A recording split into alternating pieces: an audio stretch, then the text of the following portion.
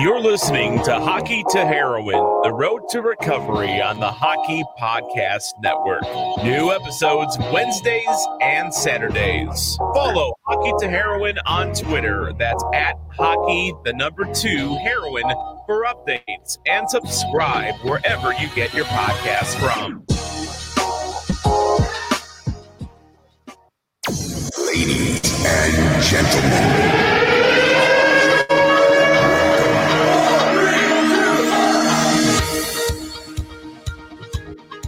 it's majestic and resolute, where you pursue your dreams with hard work, dedication, sacrifice, discipline, and passion.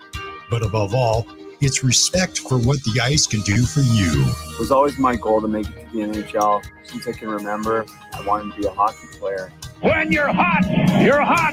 Freddie Leopold with his fourth goal of the game. And the Kelowna Rockets having a whole lot of fun tonight. But the ice in all its majesty can be back when you least expect it. An injury, my first year pro at 21 years old, led me down a dark path to Oxycontin. Shortly after that, I found myself addicted to heroin and not playing hockey. Demons hide in every corner. They can take everything away from you. Everything you worked so hard to achieve. And before you know it, the demons own you. Ultimately, I became homeless on the streets in Vancouver on Hastings, which is widely known as the worst block in North America. Brady Leopold was on the edge of realizing his dream of playing in the NHL. Then he lost it all to drug addiction. I was hiding a dark secret. These are real stories about pain, loss, and genuine people. The sad truth of it all, success comes with a price. I wanted to die. Many times I was in the psych ward, tried to commit suicide. Welcome to the Hockey to Heroin Road to Recovery podcast with your host, Brady Leopold.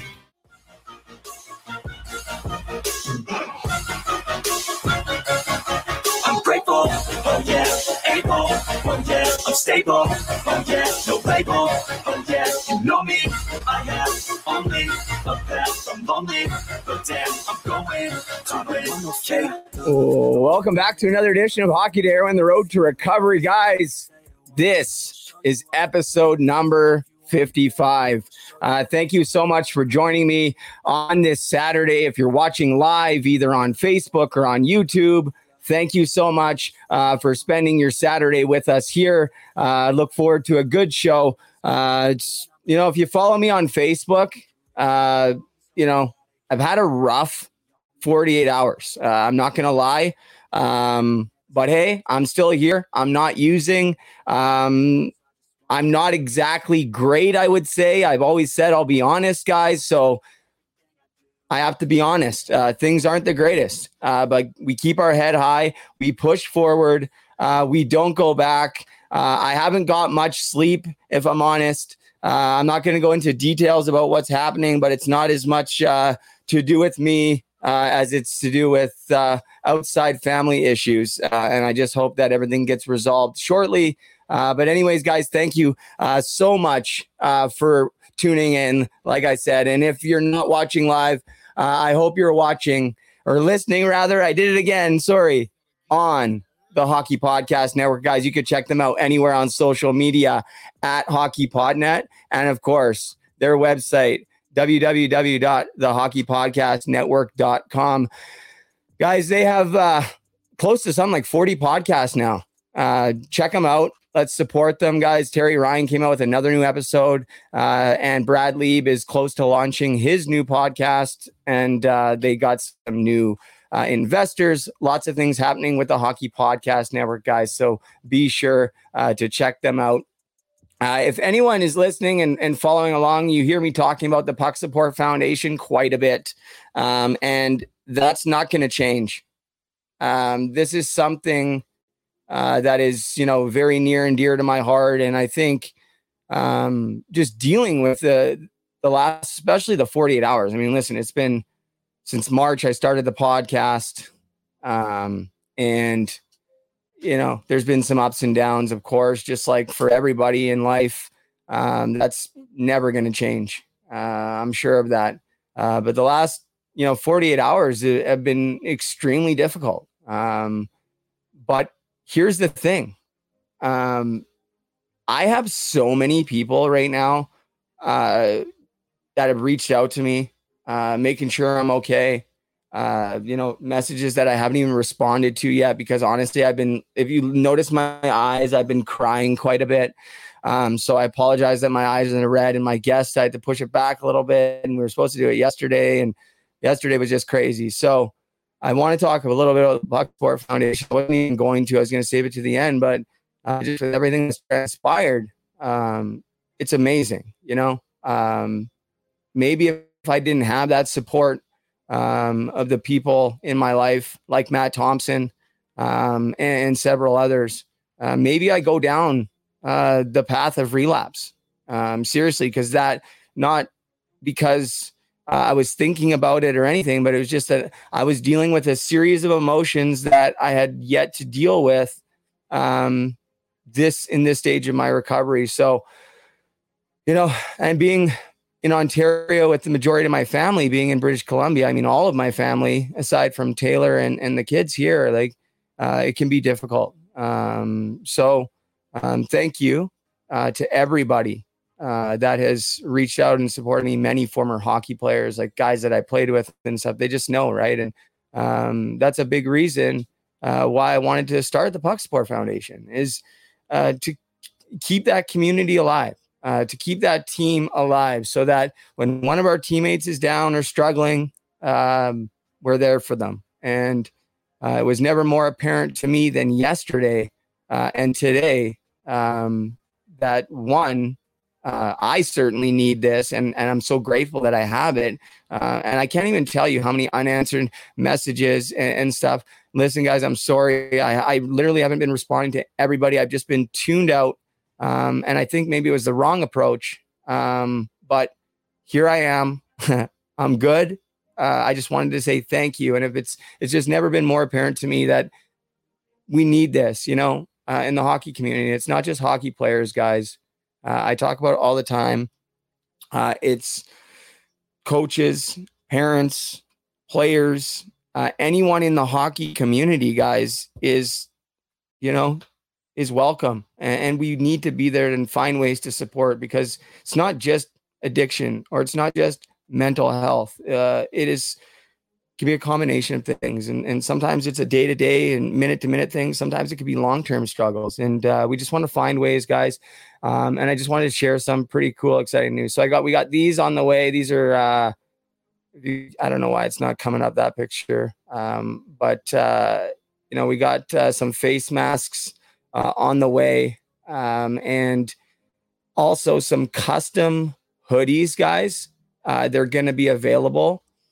They look like jerseys, okay? And sort of like the old LA Kings jerseys, just very simple, like the black and white with the Puck Support logo. And we're going to get the names and numbers. So I already have a couple of them made, including mine and Matt Thompson's, and also one for Matthew Lazinski, who is the reason why I started it all. Bring it out again, right? So I wish I could bring up the picture. I don't know why it's not loading. For some reason, it's just not. Maybe I come back to this page here and maybe it'll load. There we go. There's Matthew Lazinski's hoodie that I have. The guy's making it today. So we've added, the Puck Support and hockey at the bottom just as a secondary logo, guys. So these are going to be available in fully customizable. So there's the three of them together, which I think is pretty cool. So it brings the tears to my eyes. Also getting, these shirts made. And so if anybody wants a hoodie with your name and number, we're going to have them available. All the proceeds, every single dollar that's profit goes to the Puck Support Foundation. So guys, and in the top there are going to be laces, like hockey laces. So get involved, guys. You can check us out anywhere on social media at Puck Support, pucksupport.com. Seriously, the door is wide open, guys. Get involved. We want people to get involved.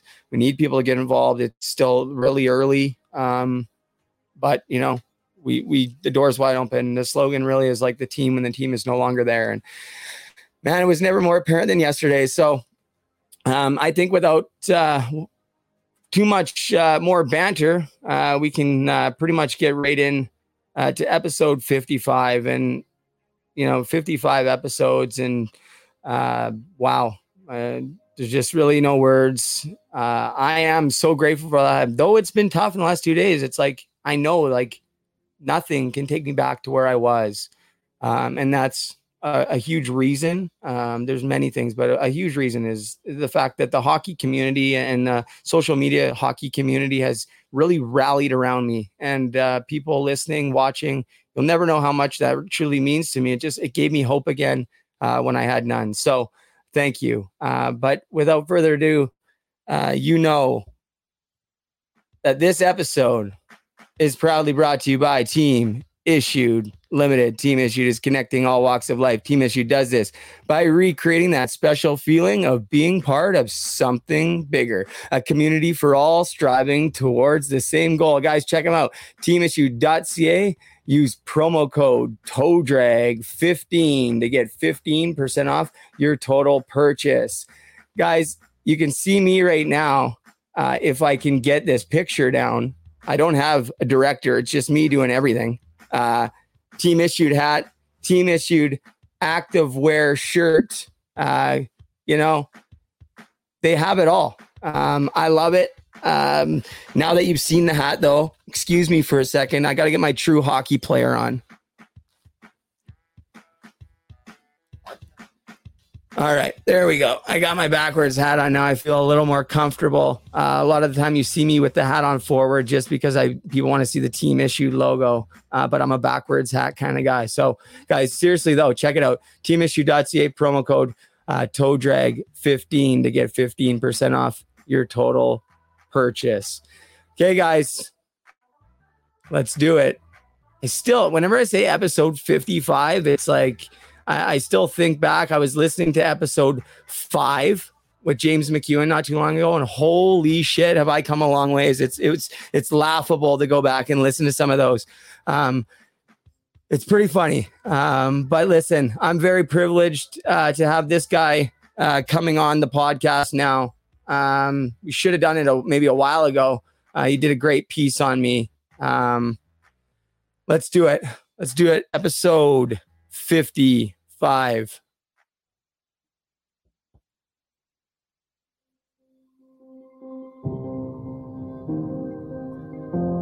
Carcillo and Garrett Taylor filing a statement of claim with the Ontario Superior Court of Justice. They allege the WHL, the Ontario Hockey League, and the Quebec Major Junior Hockey League, and all 60 teams under their umbrella inflicted violent hazing and physical sexual assault while they were teenagers. The lawsuit seeks damages for negligence, breach of contract, and a declaration that the teams and the leagues are liable for abuse perpetrated by their employees and players. For more on this, we're joined by Ken Campbell. He is a senior writer at Hockey News. There was a lawsuit filed in the Ontario Superior Court in Toronto yesterday by Dan Carcillo, as you said, a former NHL player, played 10 years in the league. That basically states that players aged 15 to 17 were humiliated, abused, essentially sexually assaulted in the course of these hazing rituals that have taken place over the years in major junior hockey. The depictions that were, put out in the statement of claim were troubling, to say the least. They were very, very. The alleged behavior was very, very depraved. You do hear about these things occasionally. You do hear that sometimes they go over the line a little bit. I've never heard of anything this bad in all the time that I've been covering. And the lawsuit claiming, that head coaches and assistant coaches and league officials knew of the abuse, Ken, and did nothing to stop it. Again, the allegation that they, in some cases, actually participated in it. Yes, it actually is alleged by Carcillo that the head coach of the Sarnia Sting did participate at one point in one of the hazing incidents, and another time saw it and ignored it. Well, I think you hear things and you hear things like this. I've never heard anything quite so heinous as this. So, yes, it's definitely alleged that there were people who knew, who should have known better, who were in positions of authority, not only didn't stop it, but actually participated in it as well. Yes, that is definitely alleged. I know that as part of your reporting, you've reached out to the Canadian Hockey League. What's the CHL saying, if anything? Not a lot right now. I've reached out to everyone that I can think of there. Dan McKenzie, the president of the CHL, David Branch, the OHL commissioner, Ron Robinson, the WHL commissioner, and Gilles Courteau, the QMJHL commissioner. They've been very quiet about it. Something else that's kind of astonishing is that the lawsuit includes all the teams, and I'm curious what you make of that. The fact that this is just the broad stroke. Right. I think the fact is that this is a class action. So I think they want to make sure that if there are other players for any of these teams in any of the 3 leagues in Canada that have a story to tell and that have been subject to anything like this, that they have their opportunity to come forward and be part of the class action. I think it speaks to just the culture of the game that it's kind of accepted that this has happened. This is not an isolated incident, I guess, is what these people are saying, and that it probably has probably has occurred in other places, on other teams, in other leagues. So it's troubling to say the least, if it is indeed true. Absolutely. Ken Campbell joining us on the Hockey News. Thank you, Ken. Good to have you with us. All right, guys, let's bring him in. My friend, living the good life up in Grand Bend, Ken Campbell. Thank you, man. Thanks for joining me on Hockey to Heroin, the Road to Recovery. Oh, yeah. Well, long-time listener, first-time caller. So happy to be here. Hey, thank you. And, you and I have connected over the past few months over a couple of different things. Maybe the biggest is the article that you wrote about me and in my recovery and comeback. And I'm not sure a lot of people have seen it just to do to the COVID and stuff. But first off, just want to say thank you, because what an amazing job you did on that. And it's my hopes that one day it'll be more accessible online for everybody to read. It just so happened that the Hockey News was kind of in a weird transition with COVID-19, right, Ken? Yeah, we put it in a digital issue, so it wasn't in a regular issue that all of our subscribers would get. But Brady, I would suspect at some point we'll be putting that up on our website. At some point very soon, we'll be putting it up on the website, so it'll be there for everyone to see. And it was an amazing story for me to be able to do. I was honored to be able to tell it. I see with, listening to your podcast and listening to you just now, you're not afraid to make yourself vulnerable and be honest with people and show people your authentic self. And I thought that really came through in the piece, because you really did do that. And I thought it was, it was a real joy for me to do that piece, and I thought it turned out really well.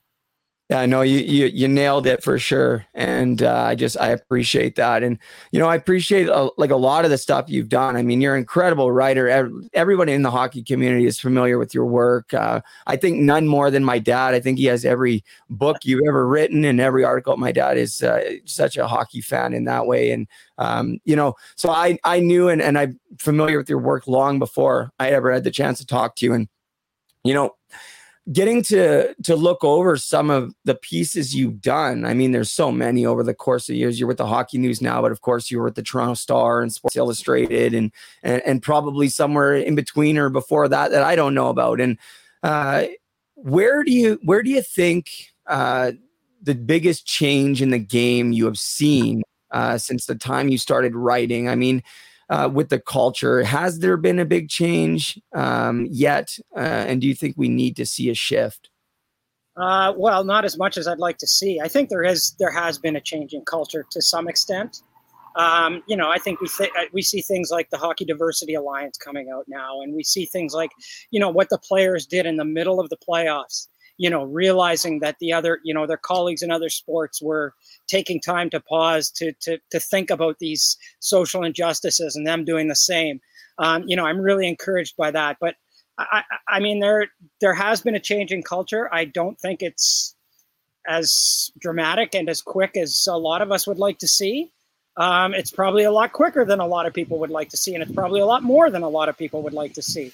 But I still see a lot of old attitudes that really persist in the game. And I chalk that up to, and I've crunched these numbers. Like, I've crunched these numbers many times.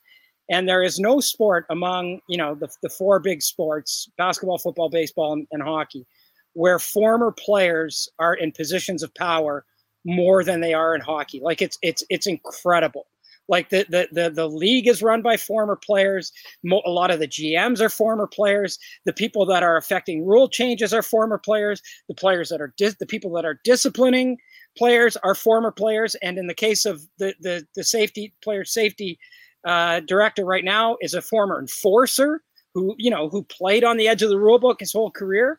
So I think that's a big part of it. I think there's too many former players that have too much say in the way the game is played and the way the game is perceived and how it's presented, and with rules and with refereeing and tolerance to violence and all that sort of stuff. And I know that a lot of people can't stand hearing that. I know a lot of people don't like what I have to say, and that's okay. I mean, they love the game too. But I get it a lot of times. Why do you hate hockey so much? And my answer to that is, what are you talking about? Why do I hate hockey? I'm 58 years old, and hockey's been an enormous part of my life for about 56 of those years. I played it terribly as a young person. I've coached it. I coached my son all the way up, right up to midget hockey. I've refereed it. I've written about it. It's been my life. I owe my livelihood to it. And everything that I say about hockey, and every time I criticize hockey and I criticize hockey's culture, it's because I want it to be better. It's not because I hate it. It's because I hate what it does sometimes. And I think that's an important point, because I know people that want to see the game more violent. They want to see fighting stay in hockey. Like, I know they have the best interests of hockey at heart. I know they think that that's best for the game. I don't agree with them, but I can appreciate their viewpoint. And I just wish a lot of times people could just appreciate the fact that there are differing viewpoints out there. I love it. I love what you said. And I think, I've flip-flopped a little bit. And I talked to James McEwen on my last podcast. He was on again for the second time. Of course, he's the face of the class action lawsuit against the CHL, and former teammate of mine. And, originally talking to him on the first one, I was kind of supporting him. And then I talked to a few people after, one of them being my dad, who's a scout in the Western Hockey League. And he's like, you got to be careful what you're getting involved with, blah, blah, blah. And he was only looking out for me. He didn't care about himself. I mean, I've already drug our name through the mud enough. There's nothing else I can do to affect his life. So he was really looking out for me. And he's like, just think about it. A couple other players I talked to, and they're like, giving me some points that I thought were valid for a short period of time. But now that I've had time to reflect on it, I think that we have to change with the game. And I never thought the point that you brought up of all the players that are within the game and making it's so true. And all those players, those ex-players, are all living on that old culture. They grew up with that old culture. So how is it ever going to change? And for them to break that mold, I don't know if we'll ever be able to get them to really change. So we're going to have to change, like you said, internally. And I think you said it so great, Ken. Like, thank you for pointing that out. Well, yeah, I mean, I just, to me, it's what we're in the 21st century now. The game has changed tremendously. I think in a lot of ways for the good. The game is faster than it's ever been. It's more skilled than it's ever been. The players are better than they've ever been. And for all of the talk about fighting and everything, I mean, there was way more fighting in hockey 30 years ago than there is now. I mean, fighting in hockey is organically being removed almost in a lot of ways. But that doesn't mean that it doesn't have room to get better. And I think that it has a lot of room to get better. And I think it has a lot of room to be a better version of itself. And I think it owes it to the players. I really do. I believe it owes that to the players. Yeah, and I think so. And I don't know. I talked about this too with James, but there was an article that came out recently that you were a part of or wrote about. I'm going to have to bring this up for a sec, the article. But the Quebec Major Junior League had an opportunity to get a bailout. This says 9 hours ago, but forgive me, this was probably 3 days ago. But, the Quebec Major Junior League was looking for $20 million because, fans and all that, they're not going to be able to fill the seats. And we understand that. So here the government says, maybe you can touch on it. You know more of the details, but fill us in. What happened there? Well, what happened was the president of the QMJHL, Gilles Courteau, met with Isabelle Charret, who is the Junior Minister of Education, Status of Women, Amateur Sport in Quebec. And basically said, look, we have 12 teams based here in Quebec. 12 of our 18 teams are based in Quebec. We basically won't be able to have any fans in the arenas for probably the entire season. Our owners are going to lose a lot of money. Some of the teams are community owned. Most of them are privately owned, but they're going to lose a lot of money. And he asked for $20 million, which would be basically about $1.2 million per each of the 12 teams. And the government said, well, yeah, okay. I mean, we're willing to consider that, but we want to see some changes, specifically around fighting and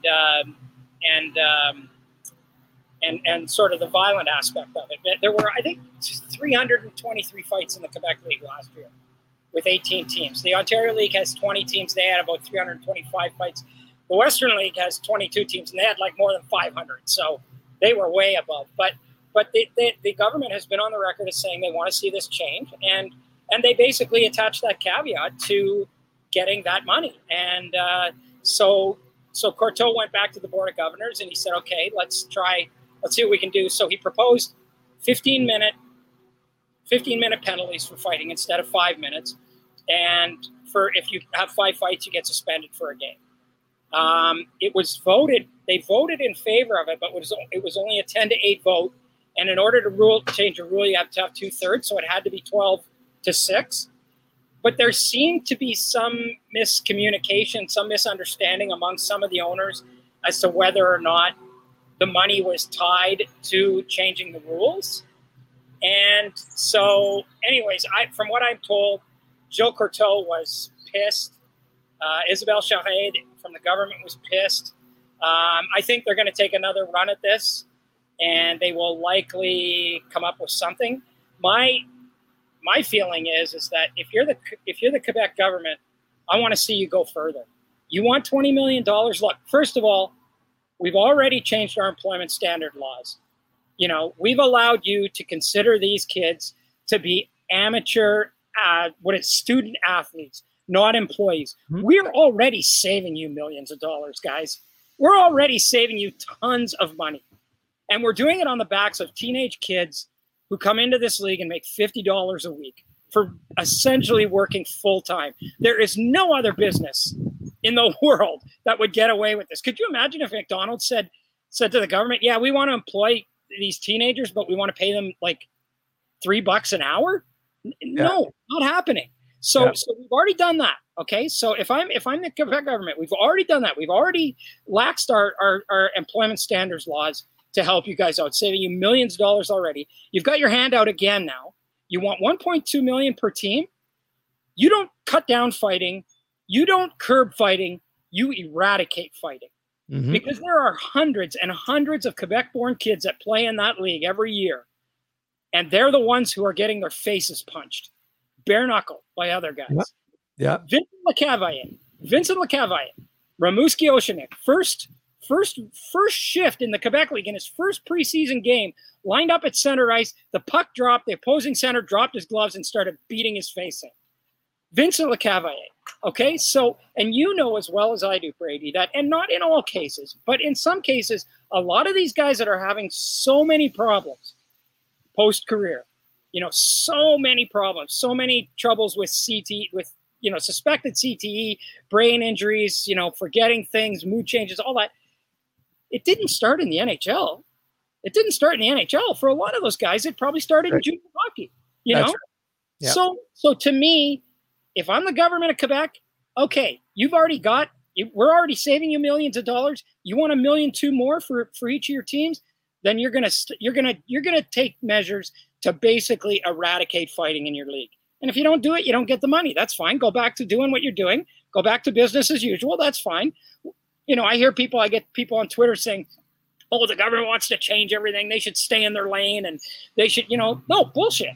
No, these guys came to money for them and they're attaching a condition to it. There's nothing wrong with that, in my opinion." I have to agree with you 100% on that. And, as a former player, pro, but, I didn't play very long professionally, but as a former major junior player, and now someone who's been removed from hockey. And I mean, you're right. Like, that is where the majority of it starts. And we talk about this, and I think to remove fighting at the NHL level and whatever, is one thing, but, definitely I think they need to even do more there but I think getting into the younger culture with junior, especially like what they're trying to do, I think is the only way to go, because like I've talked about on here so many times, you can get a 16-year-old, like you said, the guy who punched out Lecavalier was probably 19 or 20 years old.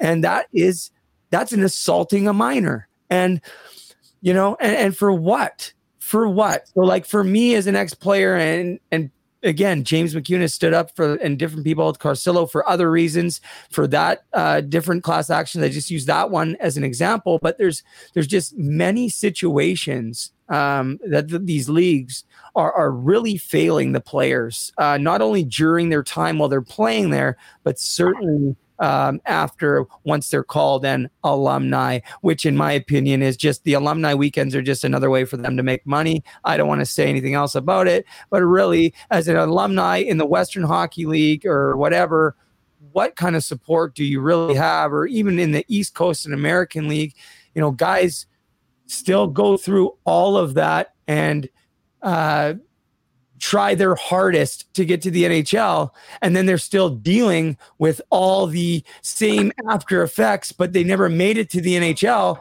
so that they don't have that support. My little Hadley's knocking on the window trying to get in here into the studio, so she can't open the door, but that's okay. But you know what I mean, though? It's Hadley. 1 second. Sorry, guys. 1 second. Awesome. Do you want me to take over, Brady?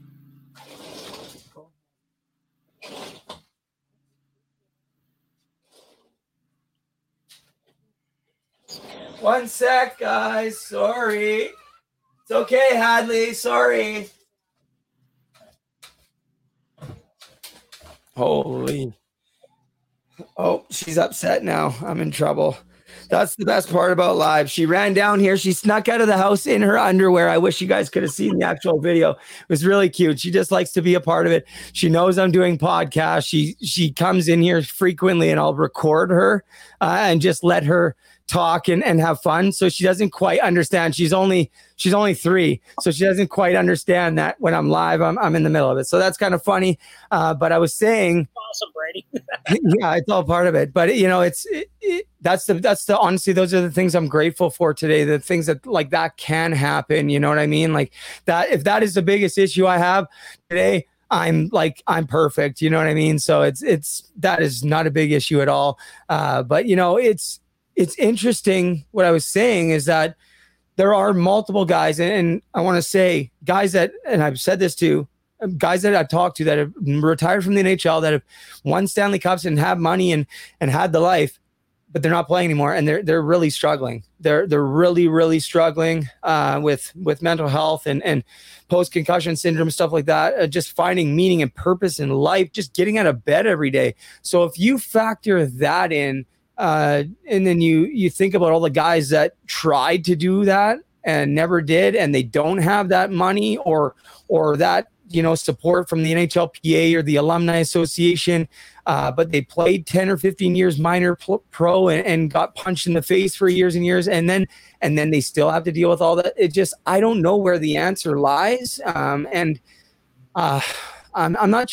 I don't know. I definitely think that fighting in junior hockey, we need to see a change in, and that's coming straight from my mouth. People can agree with me or not, but this is essentially kids, and people forget that, don't they, Ken? Yeah. Well, you said you don't know where the answer lies. Can I make a suggestion?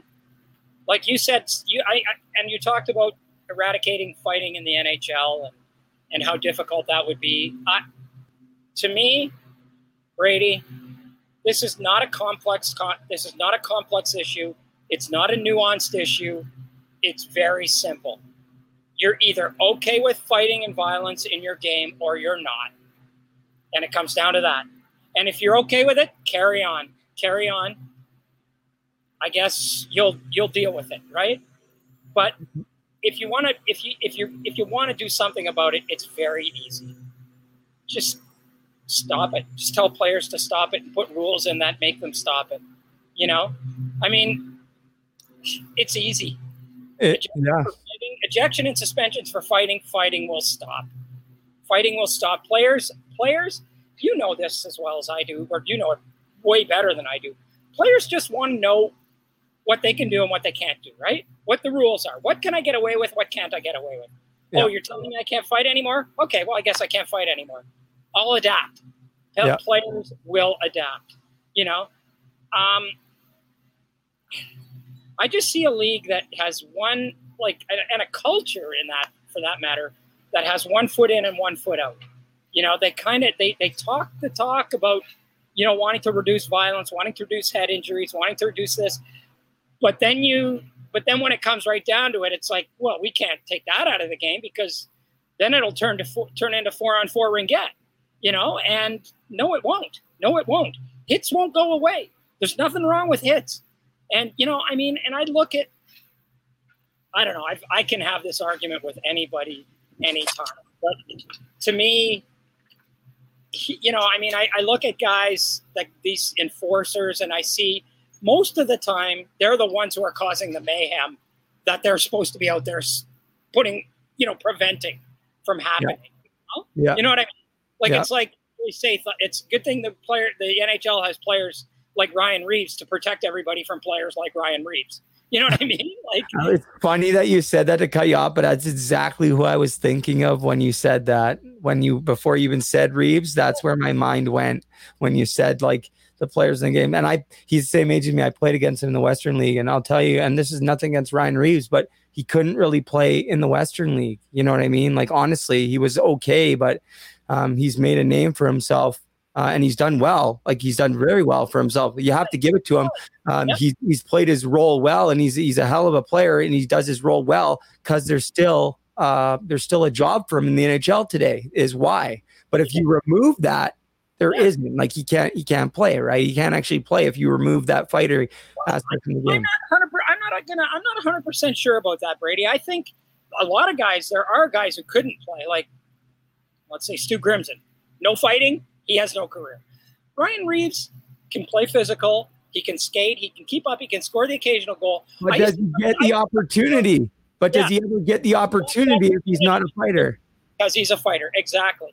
And I always used to tell Ty Domi this when I covered him when he played for the Toronto Maple Leafs, and I worked for the Toronto Star, and I covered the Leafs. I would tell Ty, you know what, Ty? If they took fighting out of hockey tomorrow, you would still be able to play in this league because Ty Domi could skate. He was a really good skater. He could make plays okay. He could score occasionally, and he could hit. And to me, by the last few years of Ty Domi's career, he hardly ever fought anyways because nobody wanted to fight him, right? So to me, I always told him, I said, you could be, if they took fighting out of hockey right now, you could be a third-line winger in the NHL for 10 years. And there are guys that could do it. There are guys, like you say, that end up growing into being a player because they came into the league as fighters. So yeah, you're right. And I don't know, I get fighters all the time talking to me about Do you know how hard I worked? Do you know how many sacrifices I put in to play hockey? How hard I worked, and why should somebody be able to deprive me of an NHL career? Well, sorry, bud, but take a number. There's 1,000 guys that worked just as hard as you did that didn't get in the lineup, like skill guys who got cut because they needed an enforcer. So the skill guy should be the one who doesn't get to play in the NHL over the enforcer guy, or because the enforcer needs to play. No, I agree. It's not like the hockey. Like I keep saying this, because you played. I never played. I was a lousy house league player my entire career. But the game doesn't owe anybody anything. Nope. The game owes nobody anything. You make it or you don't. And I mean, come on. I just think that we get caught up in how people in hockey get caught up in how quote unquote difficult or complex or radical it would be to change things. And I don't think it would be that difficult at all. If the will was there, they'd be able to do it. But the will is not there. And part of the reason why the will is not there, in my opinion, goes back to what we talked about a little while ago. And that is that it's former players, for the most part, that are running the league. And not only former players, but former players who played on the edge of the rule book, I mean, George Parros was a fighter. Colin Campbell was a rough and tumble, dirty, guy who had more than 1,000 penalty minutes. I mean, why isn't Marty St. Louis running player safety, or Bob Richards, or like some skill guy who won the Lady Byng Trophy? Where are those guys running? Paul Correa. Yeah, right, exactly. Where's Paul Correa? I want to know what your opinion is on when people say, these guys that, not so much Barcelo, because they can't say about him. He's won 2 Stanley Cups. But the other guys attached to different lawsuits, maybe sort of like James McEwen or other guys, they say, they only want to come after because they want money or they want fame because they never made it. That's why they're suing, because they're mad. What do you say about that? Good for them. Good for them. If you want money, go after it. Why not? They gave 4, sometimes 5 years of their lives to junior hockey. And now they're living a life that is probably suboptimal in a lot of ways because of it, and they want answers, and they want they went into it with dreams of trying to make the NHL, and somebody really sort of not took advantage, but used those dreams to get them to play for poverty wages and got them to sacrifice so much. And if they want something now in return, I say go for it. Yeah, well, that's kind of how I feel too. I don't like it when the people are ridiculing them, saying like, they're only doing it because they weren't good enough, and now they're mad at the game, so they, that's why they're doing it. And I don't like that, because people have to understand that, like, even if somebody isn't good enough to have a long, career in the NHL, but they had a successful junior and then minor pro career, does that mean that they're not like entitled to the same sort of, support or healthcare after the fact because they never had that successful NHL career? That's just what I want to say to some people that say that is, and to people that say, they didn't take care of themselves during their concussions during junior. Well, guess what? We weren't really told anything. We were just doing whatever. And everyone's so nervous everywhere. Anyways, I was talking to guys. It's like they get a concussion and you ask them, well, did you go out and drink after the game? Well, yeah, because I was so stressed out. I was so nervous or so whatever, trying to hide the concussion because I had to play the next day and fight again and do it all again. And it's just crazy. There's a question coming in from my buddy Tanner Wilshaw. He's got a great podcast as well called The Final Shot. It's more he's in the fight world, like professional fight world. He's buddies with my friend Adam Braidwood, and that he says, Ken, what are the major changes you think need to be made? It can't just be fighting that attributes to all the concussions, taking the red line out, increase the speed to the game, which I think definitely increased the number of concussions, which ultimately led to more CTE. What do you think, Ken? Yeah, I think there's a point. I mean, there are hits that can't be avoided. I mean, sometimes there's collisions. It's a sport that's played at a high speed on, a quarter of an inch of steel under your feet. There's no out of bounds, and the boards are hard and the glass is hard and it's unforgiving, and there are going to be injuries and there's going to be pain in this game. There's no question about it. But to me, there are so many things that could be done. I really believe that the reckless and dirty hits have to be penalized far greater. I see, to me, cross-checking right now in the NHL is at an epidemic proportions. It is just, I think every forward goes to the front of the net knowing I'm going to get cross-checked in the back 4 or 5 times.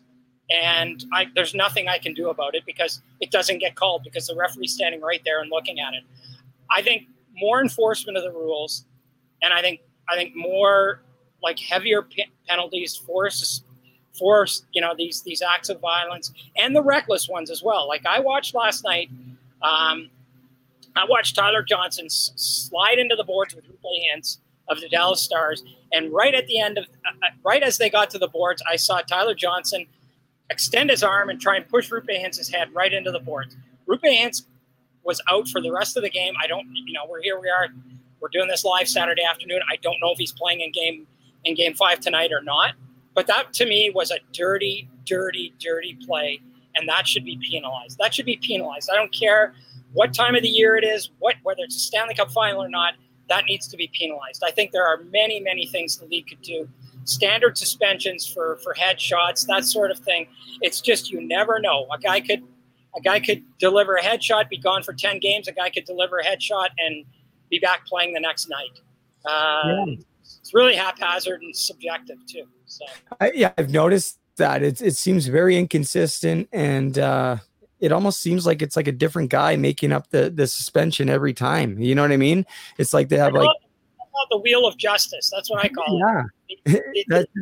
Bell's wheel of justice. Okay, how long are we going to suspend this guy? Turn the wheel. Oh, it came up to 3 games. Okay, 3 games.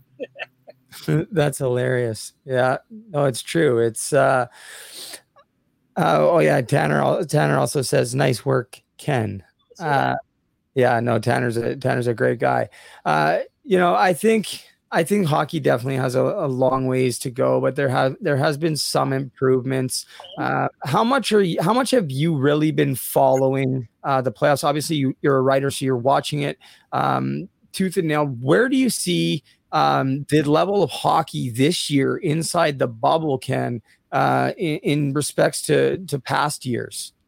Well, I have been watching a lot of it. This is actually the first. I was thinking about this. This is the first year since 2004 that I'm not at the Stanley Cup final.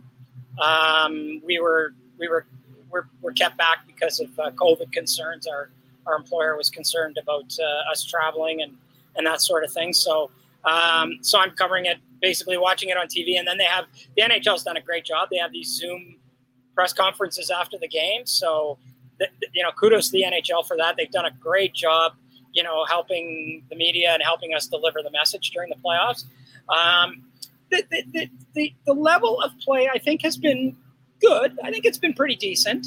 I'm not sure it's been as high as it's been in previous years, but I think given the fact that these guys, sat for April, May, June, July, 4 or 5 months before they hit the ice, I think it's been pretty good. I think that I think you can see the fatigue now. That always happens in the playoffs. Like, to me, the first round of the playoffs are always the best round, because there's potential for upset. There's all kinds of chaos going on. There's 4 games going on in a night. It's crazy. Everything's happening. And then it kind of ramps down as you go on. And I think I've seen that this time too. And I think we're seeing 2 pretty taxed and pretty tired teams right now in the Stanley Cup final. And it's been good. It hasn't been great. It hasn't been classic, it's been good. And I think they've acquitted themselves really well.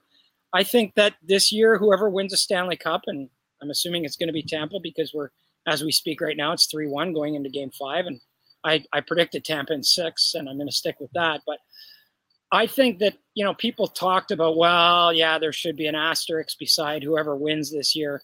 And I agree 100%. There should be an asterisk beside whoever wins this year. And the asterisk should say, yeah, this Stanley Cup was harder to win than any other one, because these guys have had to, be in this bubble for the better part of 9, 10 weeks, 3 months without seeing their families.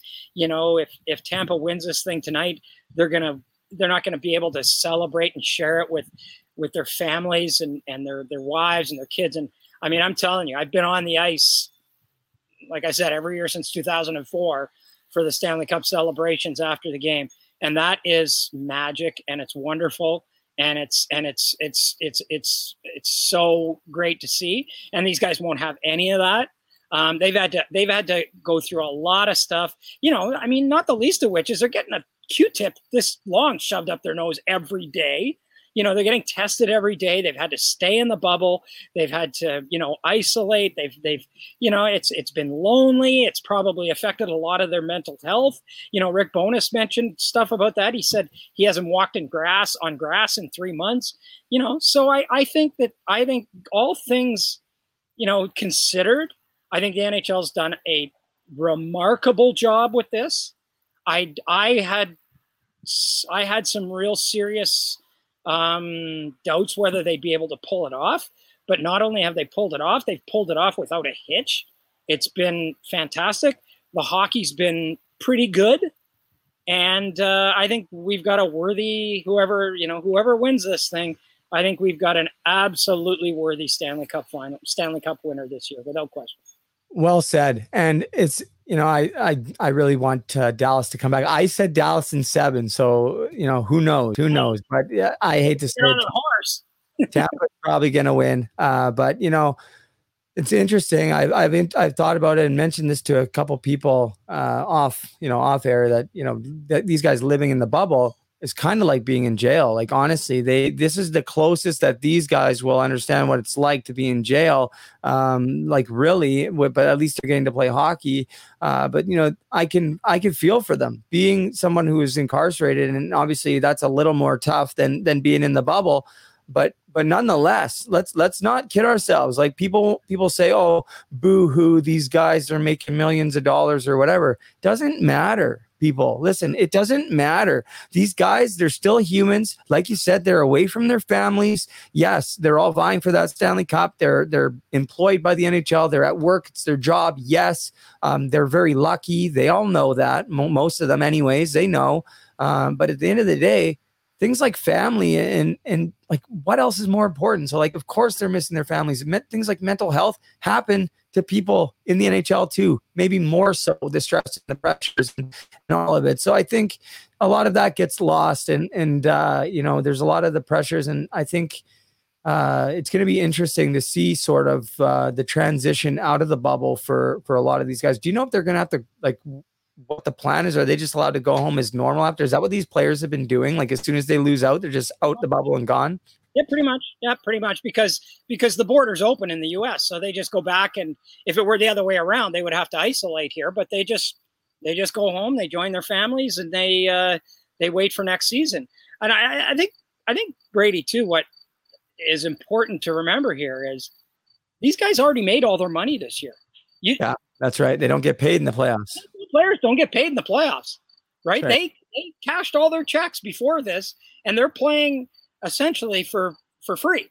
I mean, they're playing because, if they didn't play, they'd have a much bigger escrow hit, and that ultimately would affect their the money in their pockets for sure. But I mean, they've already gotten all their paychecks this year, and they're playing for free. And I think people should remember that. And you're right. I mean, it's just because they are millionaires and they're living the life and living the dream doesn't mean they're not susceptible to the same fears and insecurities and problems that a lot of us face. And we saw that with Tuukka Rask. I mean, he just wasn't in it. His heart wasn't. He wasn't with his family. He was miserable. He thought he was hurting his team, so he left, and that's okay. I have to say, you know what, like I have to say it's okay too. And I really hope that if anybody that hears or watches this ever had the feeling or the thought that, bad or shame on Tuukka Rask or whatever, I think, really just try to just like you put yourself, like you said earlier in the interview was, you try to understand where people come from. At least you see their side of things with the fighting or whatever, but people need to really start to see the other side of it and stop seeing these players subjectively, I think. And it's just, I was quite proud of Tuukka Rask for doing that. Like must have been pretty hard. And I'm sure that his teammates are even probably going to look at him a little differently going back. They might. And I hate to say that because I went home on a mental, it wasn't called that because there was no such thing back when I was 17, but essentially it was like a mental health weekend. I went home during the season when I was in the Western Hockey League because I was about to have a mental breakdown. And so I can understand fully what he was going through. Like it would be close to jail. Like they're pretty much locked in saying you have to do this, you can't go there, you can't. It would be, plus they don't know what's going on outside the world because of COVID-19. It would just be all very hard. So I think, like you said, I think the NHL has done a fabulous job, and kudos to the players, the refs, and all the staff that have given their lives to the bubble. For our entertainment and all of that. Because I think, there's a lot of people that are involved that we don't really see or give credit to. I wonder about these people on the ice, the ice girls with the shovels. They got to be in the bubble too, right? Like they're getting right close to the players, like in between whistles, the people shoveling the snow and the Zamboni drivers and all those people, right? Like, I would think that they probably aren't because you're only allowed 52 per team, right? Like that's everybody. And so I don't think the people that are working in the arena and that kind of thing, they're probably, aside from that because, they're not really interacting that closely with the players.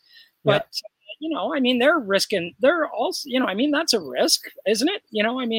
I think the great thing about this is the NHL's done like 32,000 COVID tests and not a single positive. Like in terms of the pandemic itself, there might not be a safer place to be. No doubt. That's a really good point, actually. And that speaks to, I think, the job that the NHL's done and what the players have done. Like they had to buy in on this, and the buy-in has been nothing short of remarkable. Like nobody's, that we know of has sort of tried to sneak out or, violate anything. They've done a great job. Yeah. And you see the thing about the Canucks had a little party or something after their year-end party, their year-end. Did you see that? I don't know what that was all about, but Ovi had a big party in Russia for his 35th birthday, and there was like a couple hundred people there. Oh my God. That doesn't surprise me. He's something else. Have you ever met him? Mm-hmm. What's he like? I've met him. I've known him since his rookie season. I like Ovi, and I think he's got a ton of personality.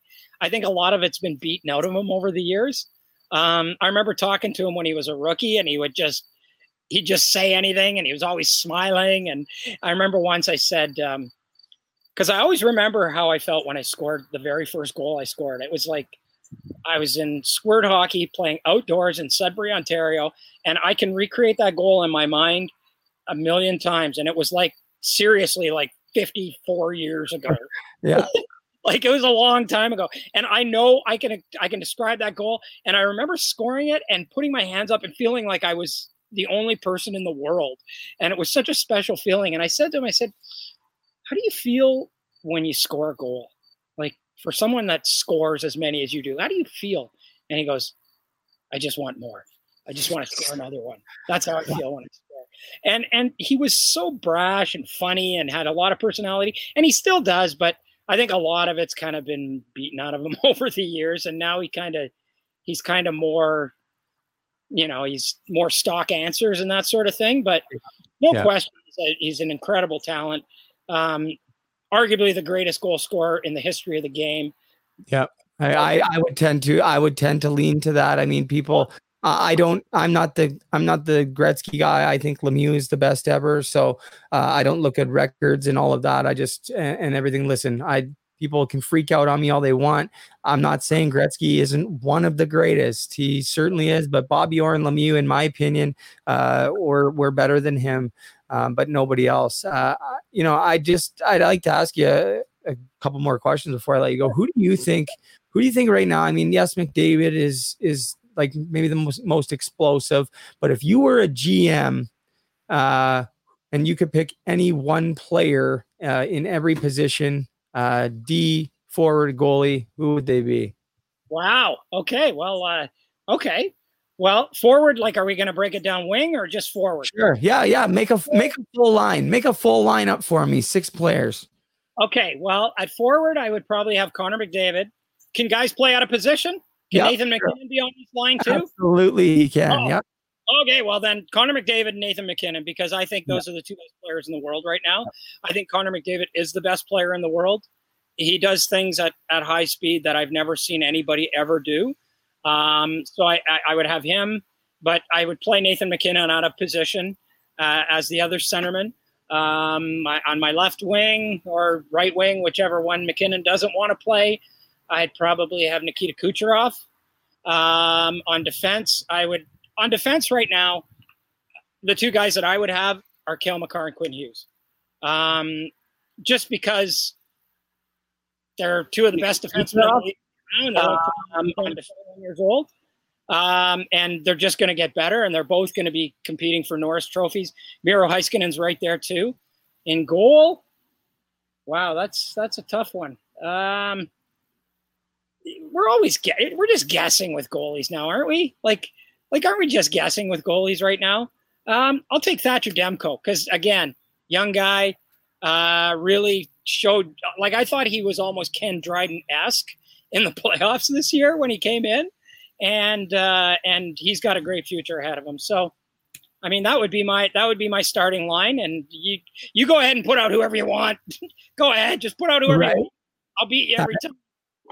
Exactly. I know you couldn't go wrong with that. You know, I really like Matthew Barzal up front as well. I met him. I talk about him all the time. I met him when he was a young kid, and I know the compete he has, and I just watched him in these playoffs, and I think he may be vying for the best player in the world here in a couple of years. I don't know if he has that explosive speed like McKinnon and McDavid, but man, does he ever control a game? Like he just slows it right down. And to me, I think he's somebody to watch. I mean, people are always watching him already, but I think he's definitely right. He's going to be right up there in that category with those guys. But I mean, yeah, McKinnon, I think right now is probably, in my opinion, the best player in the world. If you go back on the playoffs and everything, what he was doing, and just his speed alone is just incredible. He was incredible. He was incredible. He carried that team for 2 months.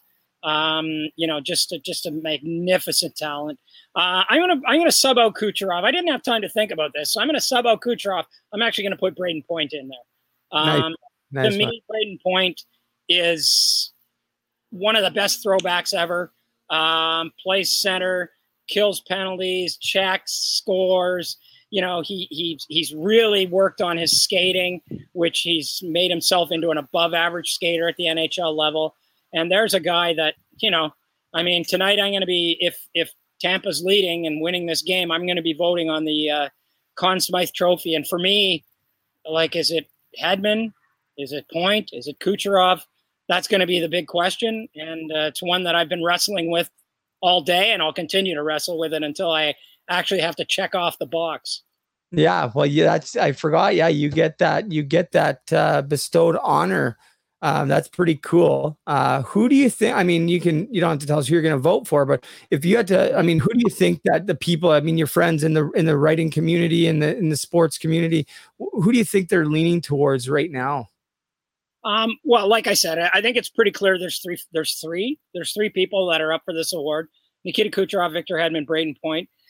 I would tend to think that Victor Hedman might be the guy. he's got more goals and more points than any defenseman in the playoffs. He's got 10 goals. Only Paul Coffey and Brian Leetch have had more in the playoffs over the course of over the course of history. He's a horse. Like, he is a horse and just controls the game. Just a magnificent talent. Really poised back there. So I would say that if it were given out right now, I would say it would probably go to Victor Hedman. I'm not sure he would be my first choice. I'm really between Braden Point and Victor Hedman at this point.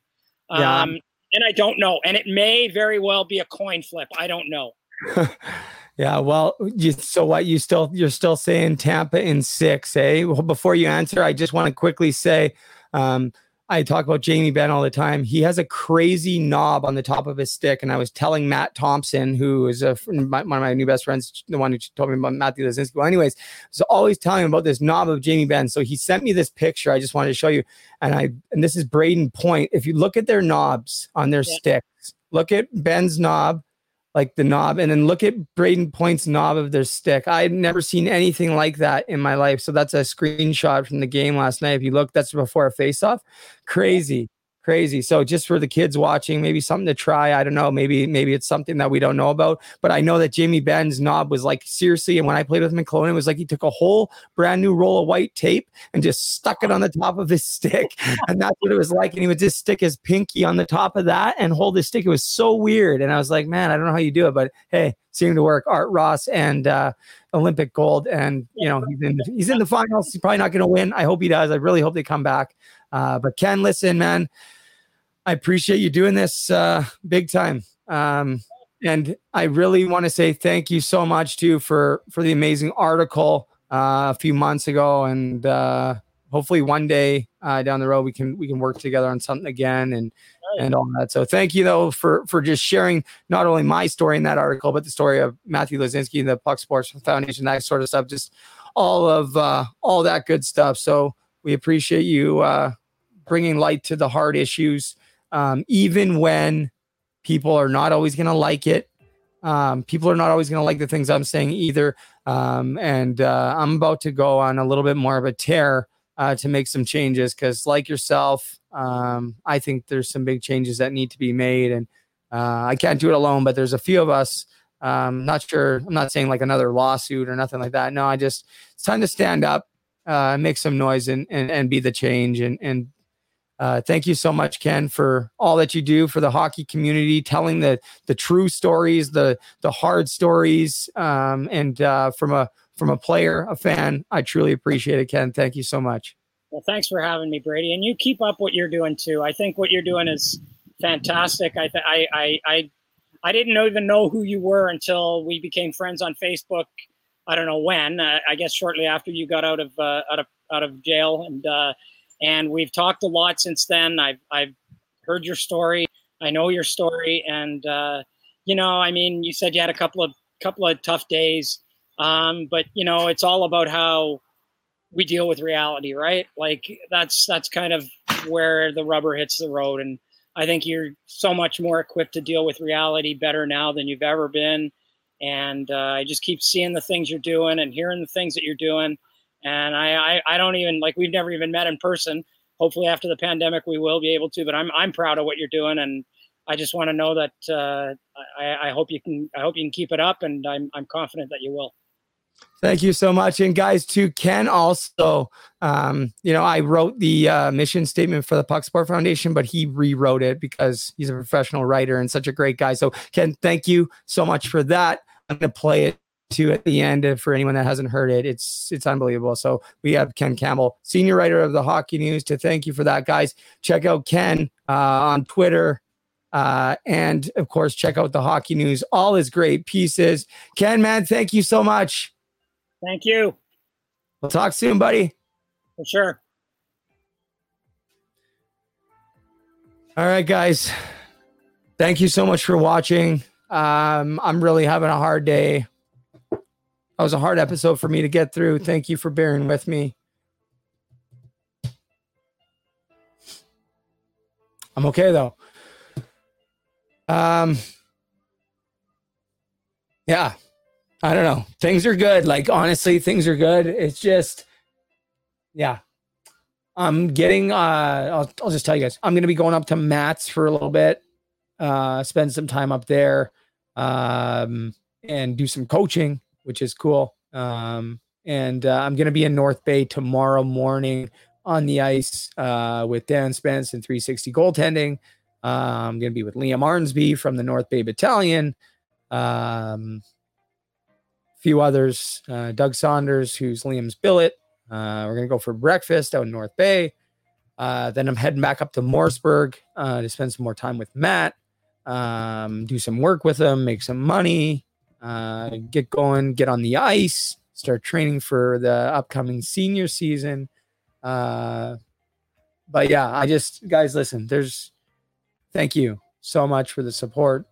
Because I'll be honest, I was going through some really like hard times, I just felt really disconnected from everything in my family because they're in BC and I'm in Ontario, and sure, my girlfriend's here and the kids, but sometimes it's like you just want to see your mom or your dad, or just, you know what I mean? And it's hard sometimes, right? And I haven't seen them for like 3 years, so it's been a struggle, but I'm going to get through it.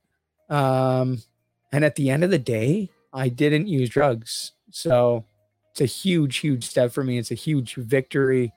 And I think it may have happened if I didn't have the support. Like, literally, I'll tell you, I didn't even have a chance to even think about doing it because my phone doesn't stop, and my phone doesn't stop with positive people. So thank you to everybody.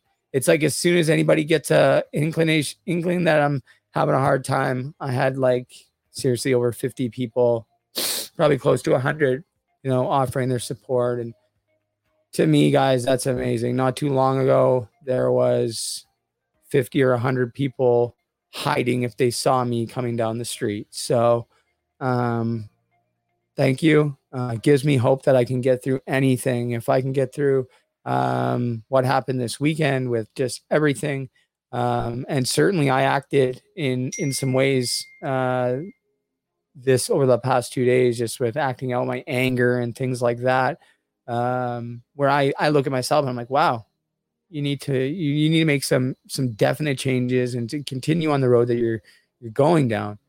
But that's okay. Like, you know what I mean? Like, I definitely made some mistakes and said some hurtful things to Taylor, and things of that nature.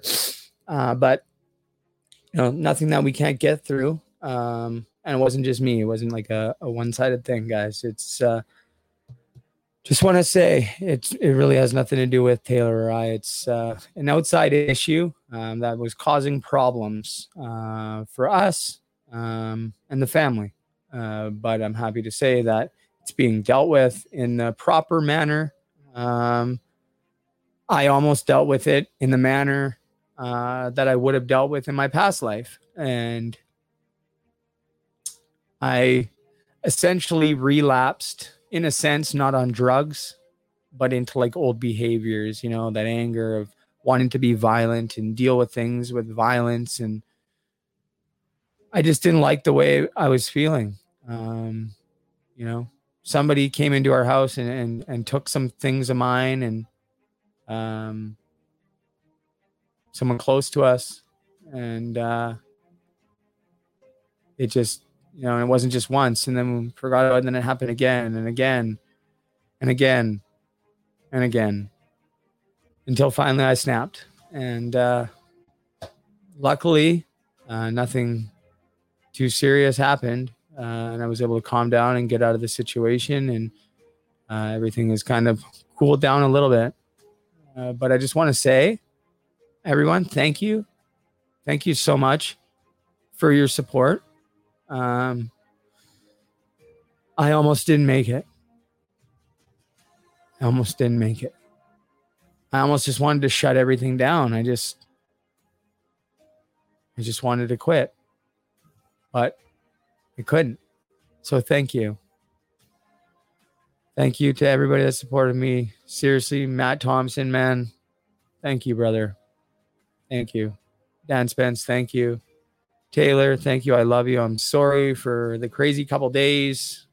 But but you know that I was just doing it for us and all that. So listen, time to move forward. Yesterday is yesterday. We're still here. We keep our head high, stay positive, and we just keep moving forward. Even when it's hard. Even when it's hard.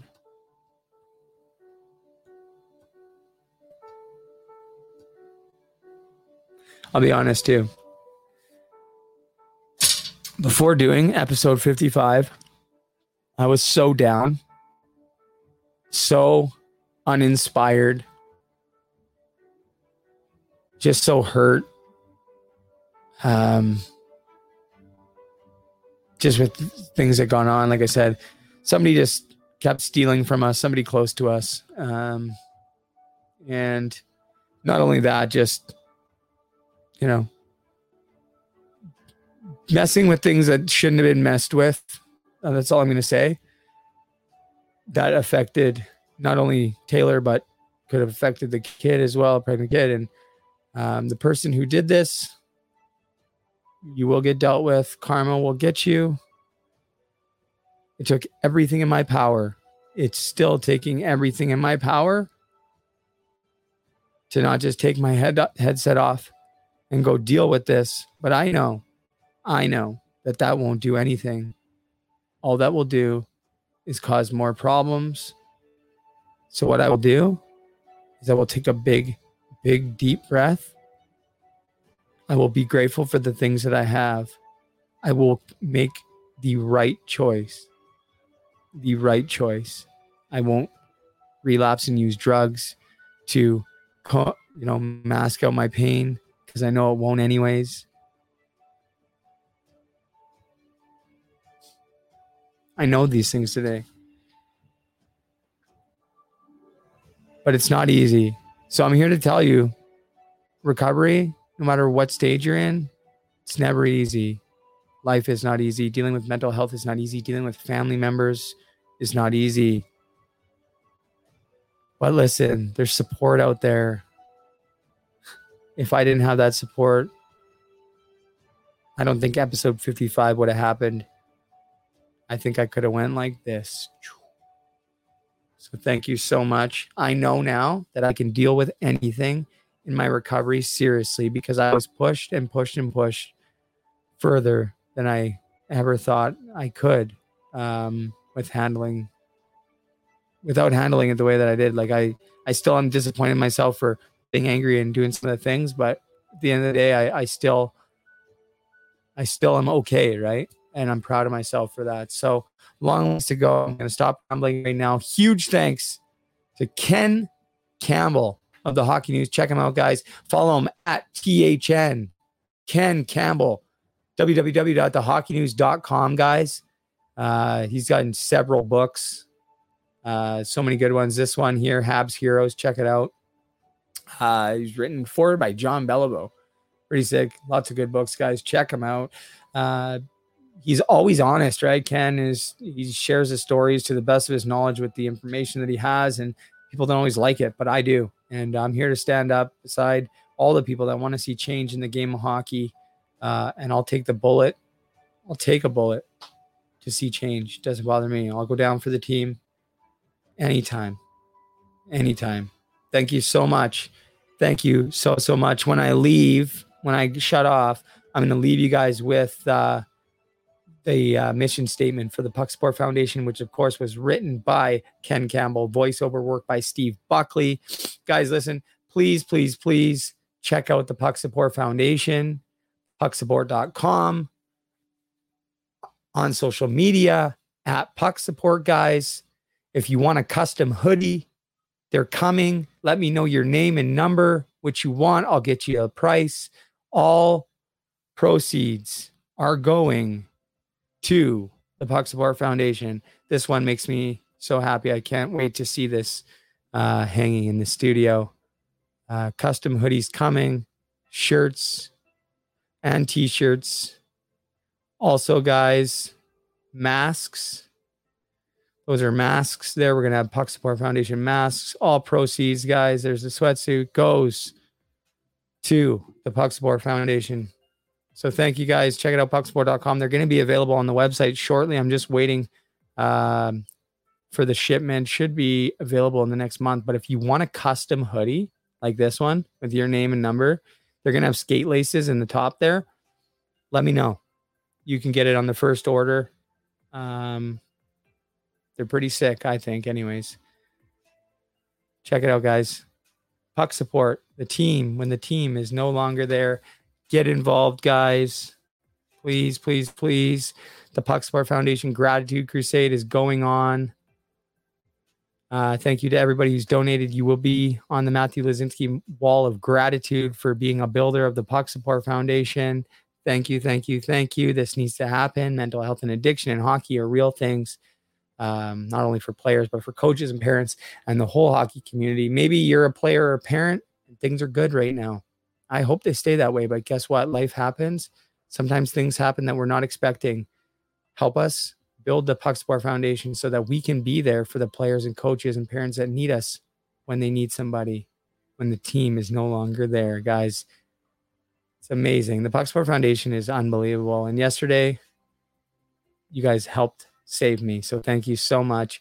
If you guys want to support me directly, you can do so on Patreon, www.patreon.com/hockey-to-heroin. Here's a picture of me sending the picture to David Carlson. That's a signed picture there that I mailed to David Carlson as part of the tier system in Patreon. Oh, I never noticed there's Billy Girl, my dog, there on the bottom corner of the picture. My little dog, my little chocolate lab. So I sent that picture to David Carlson. Also, Brenna Leary and my Auntie Lee Chrischuk has one coming as well. If you want to support me directly, you can do so on Patreon. If you want your own very own signed poster like this one, sign up. www.patreon.com/hockey-to-heroin. Also, you can check out hockey-to-heroin.com, and you can follow me on social media at Hockey-to-Heroin, at Hockey-to-Heroin podcast. I take a breath. It's been a really hard couple days, but I got through it. 55 is done. 56 is next. We're still rolling. Thank you. Thank you so much. Thank you to God for helping me get through this. Thank you so much to everybody who's listened, continues to listen and supported me. If you're struggling, guys, please, please, please, please, please reach out. Don't sit there and suffer in silence. Please don't. Reach out. It's okay to not be okay. Just get the support and the help that you need. It is okay. We all struggle. Don't sit there alone. You don't have to. You don't have to. I'm here for you. You can email me, Brady at Puck Support. Definitely check out the Puck Support website. I've said it 100 times. So hope you guys all have a great, great weekend. Take care of each other. No drinking, no driving. Change your attitude, change your perspective. And remember, have a great day if you so choose.